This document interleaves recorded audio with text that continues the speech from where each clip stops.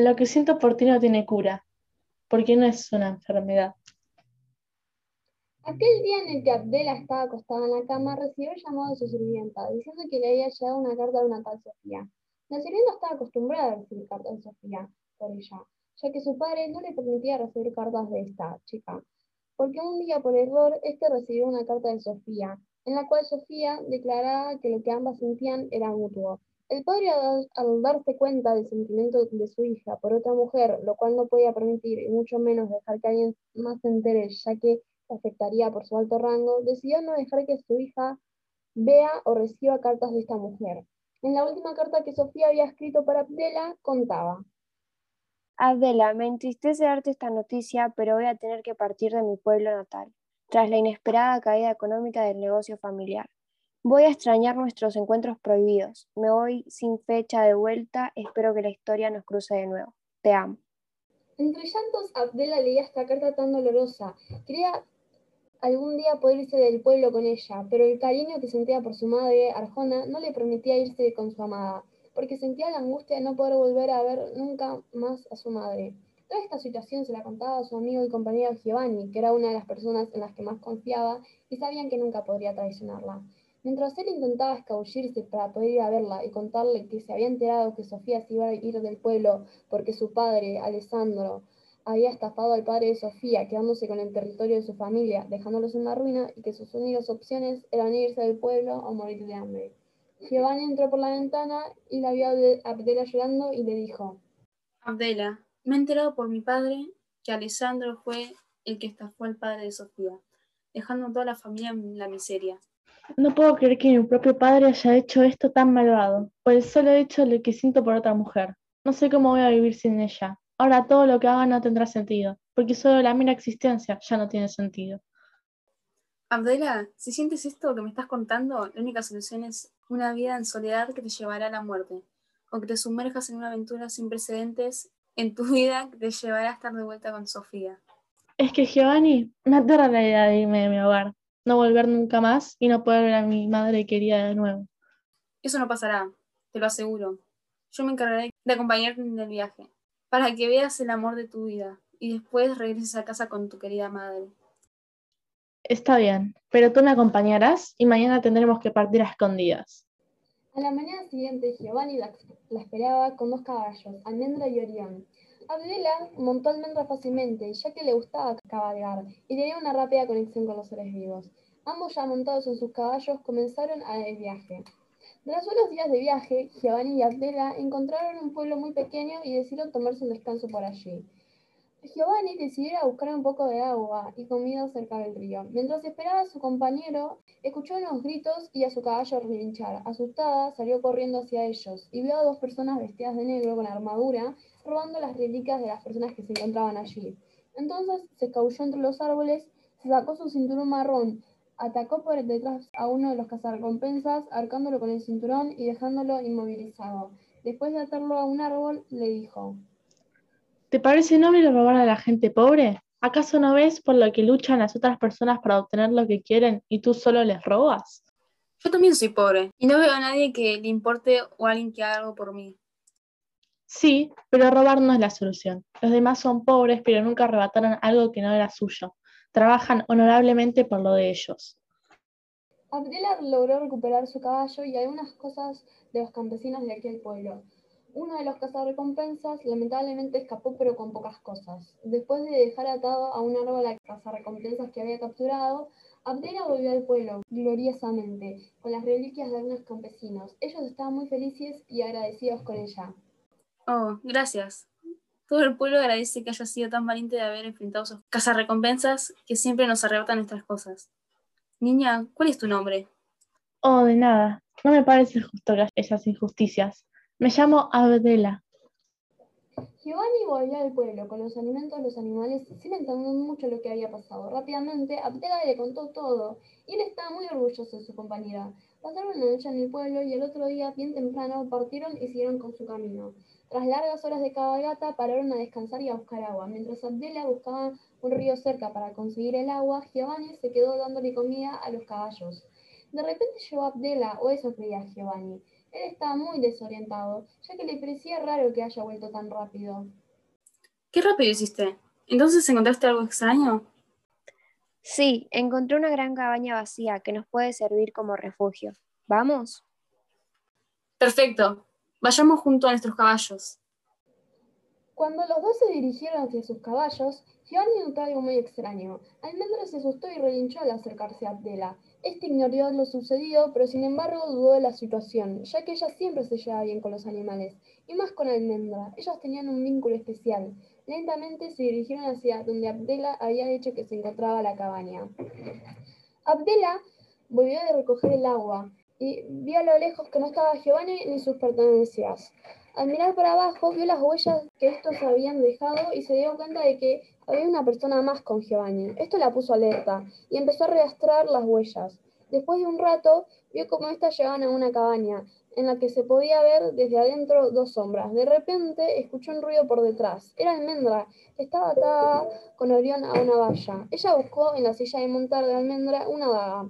Abdela se acerca cuidadosamente a la cabaña y con la daga intenta forzar la cerradura. Logra forzarla y entra sigilosamente. Lo primero que ve es en una esquina oscura a su amigo Giovanni, atado de pies y manos en una silla de madera, amordazado con un pedazo de tela blanca.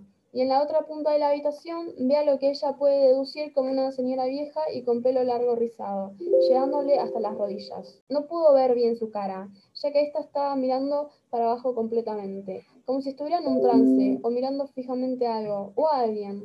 Al intentar seguir abriendo la puerta para entrar, ésta rechinó, y la anciana bruscamente giró la cabeza donde ella estaba, mirándola fijamente con los ojos blancos, con las pupilas diminutas y su boca entreabierta, dejando ver sus dientes podridos y gastados de una forma en la que parece que usara sus dientes para cortar, para desmenuzar, para matar. Abdela siente un escalofrío por su espalda, hasta su nuca, al mirar que en su antebrazo tenía un símbolo. Ese símbolo lo recordaba haber visto en un lugar antes, y efectivamente lo había visto antes, en un libro que su padre le había mostrado sobre brujas, y como nunca se debía acercar a una de ellas. Recordando lo que su padre le había dicho, recordó que él le había enseñado que para vencer a una bruja se le debía clavar una daga de plata en el corazón y cuando esté agonizando cortarle el brazo en el que tiene el símbolo de su aquelarre. Le interrumpió de su pensamiento rápido una voz áspera. ¿Quién eres tú y por qué te atreves a interrumpirme? Soy Abdela y he venido a recuperar a mi amigo. Él es mío ahora y servirá para traer de vuelta mi juventud y volver a ser tan poderosa como antes. No te lo voy a permitir. Te juro por mi nombre, Ginebra, que no estorbarás en mi camino. Abdela rápidamente se acercó a Ginebra para clavarle la daga, pero esta sacando un cuchillo de su bolsillo lastimó a Abdela haciéndole un tajo en el brazo. Abdela gimió de dolor, pero al no ser un corte profundo se paró y agarrando la daga la apuñaló en el corazón. Después de esto, rápidamente se dirigió hacia Giovanni y cuando le sacó la tela de la boca, este gritó. ¡Cuidado, Abdela! ¡Atrás tuyo!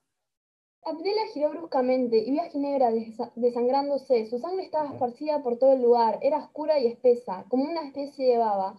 Abdela, con la daga en la otra mano, se dispuso a acabar lo que había empezado e intentó cortarle el antebrazo a la bruja, pero fracasó en el intento una vez más. Ginebra la esquivó, la agarró del brazo e intentó morderla, pero Abdela rápidamente le cortó el antebrazo, echándose toda de sangre, pero matando al instante a Ginebra. Después de confirmar que estaba muerta velozmente, fue a rescatar a su compañero. Los dos salieron de la cabaña victoriosos y felices. Luego de limpiar toda su ropa repleta de sangre, Giovanni se sentía agradecido por el hecho de que Abdela no lo hubiese abandonado con la bruja.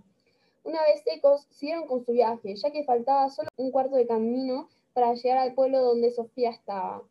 Tras un par de días de largas cabalgatas, Giovanni y Abdela lograron llegar a su destino. Lo difícil ahora era saber dónde se encontraba su amada, lo cual no fue tan difícil como esperaban, ya que Sofía era conocida por todos los del pueblo, por su lucidez y empatía. Por esto, al preguntarle a los campesinos, la pudieron localizar rápidamente. Abdela llegó a la casa de su amada. Buenas tardes. ¿Está Sofía acá? Por miedo de lo que ella imaginase no fuera real. Abdela, ¿eres tú? Sofía, te he encontrado después de todo el viaje que he hecho. ¿Pero qué haces aquí? ¿Por qué tomaste esa decisión tan arriesgada?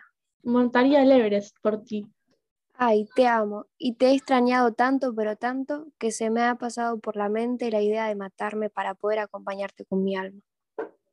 Sofía, te he extrañado tanto. Ven y dame ese abrazo que tanto esperé. Deseé y la historia nos prohibió. Sofía se fue corriendo a abrazarla y se quedaron toda la tarde hablando. Mientras Abdela le contaba la historia de todo lo que había pasado antes de llegar, Sofía la interrumpió y le preguntó: No puedo creer que hayas hecho todo esto por mí, y tampoco que tu padre haya sido capaz de hacer eso, pero ¿qué hacemos ahora? Volvamos juntos a nuestra tierra natal.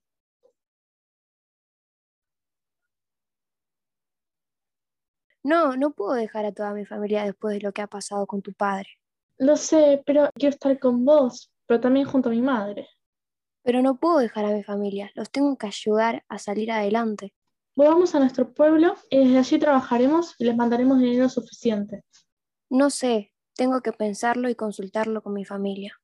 Se fueron a dormir y el otro día Sofía le dijo que ya tenía clara su decisión. Abdela, me costó mucho tomar esta decisión, pero desde el principio sabía que la tendría que tomar. Partiré contigo porque me he dado cuenta que pasé sin ti se me hicieron interminables y una tortura. Me he dado cuenta que lo que siento por ti no tiene cura, porque no es una enfermedad y arrepentirme y poder dejar de pensar en vos. Lo que me has contado me enterneció el alma. No cabe duda de que te amo. Los tres juntos partieron al día siguiente de vuelta al pueblo. Un día antes de llegar deciden hacer una parada para descansar, pero en esta parada Orión muere al comer unas bayas venenosas. La muerte de Orión lo pone muy mal a Giovanni, que llora por él y se siente culpable por no haberse dado cuenta de que estaba comiendo esas bayas. Después de esta triste situación que afectó a los tres, prosiguieron con su camino entristecidos por lo sucedido, pero un poco aliviados al saber que ya estaban cerca de su hogar.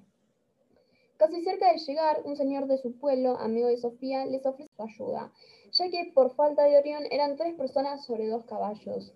Por suerte Sofía había traído su propio caballo. Aceptaron la ayuda del señor amablemente para volver más cómodos. Al llegar al pueblo, Arjona salió corriendo en busca de su hija, la abrazó fuertemente y le dijo al oído: Sé por qué te fuiste, me entristece que no me hayas contado, pero tienes suerte de que tu padre se haya ido y seguramente no vuelva en mucho tiempo. Gracias.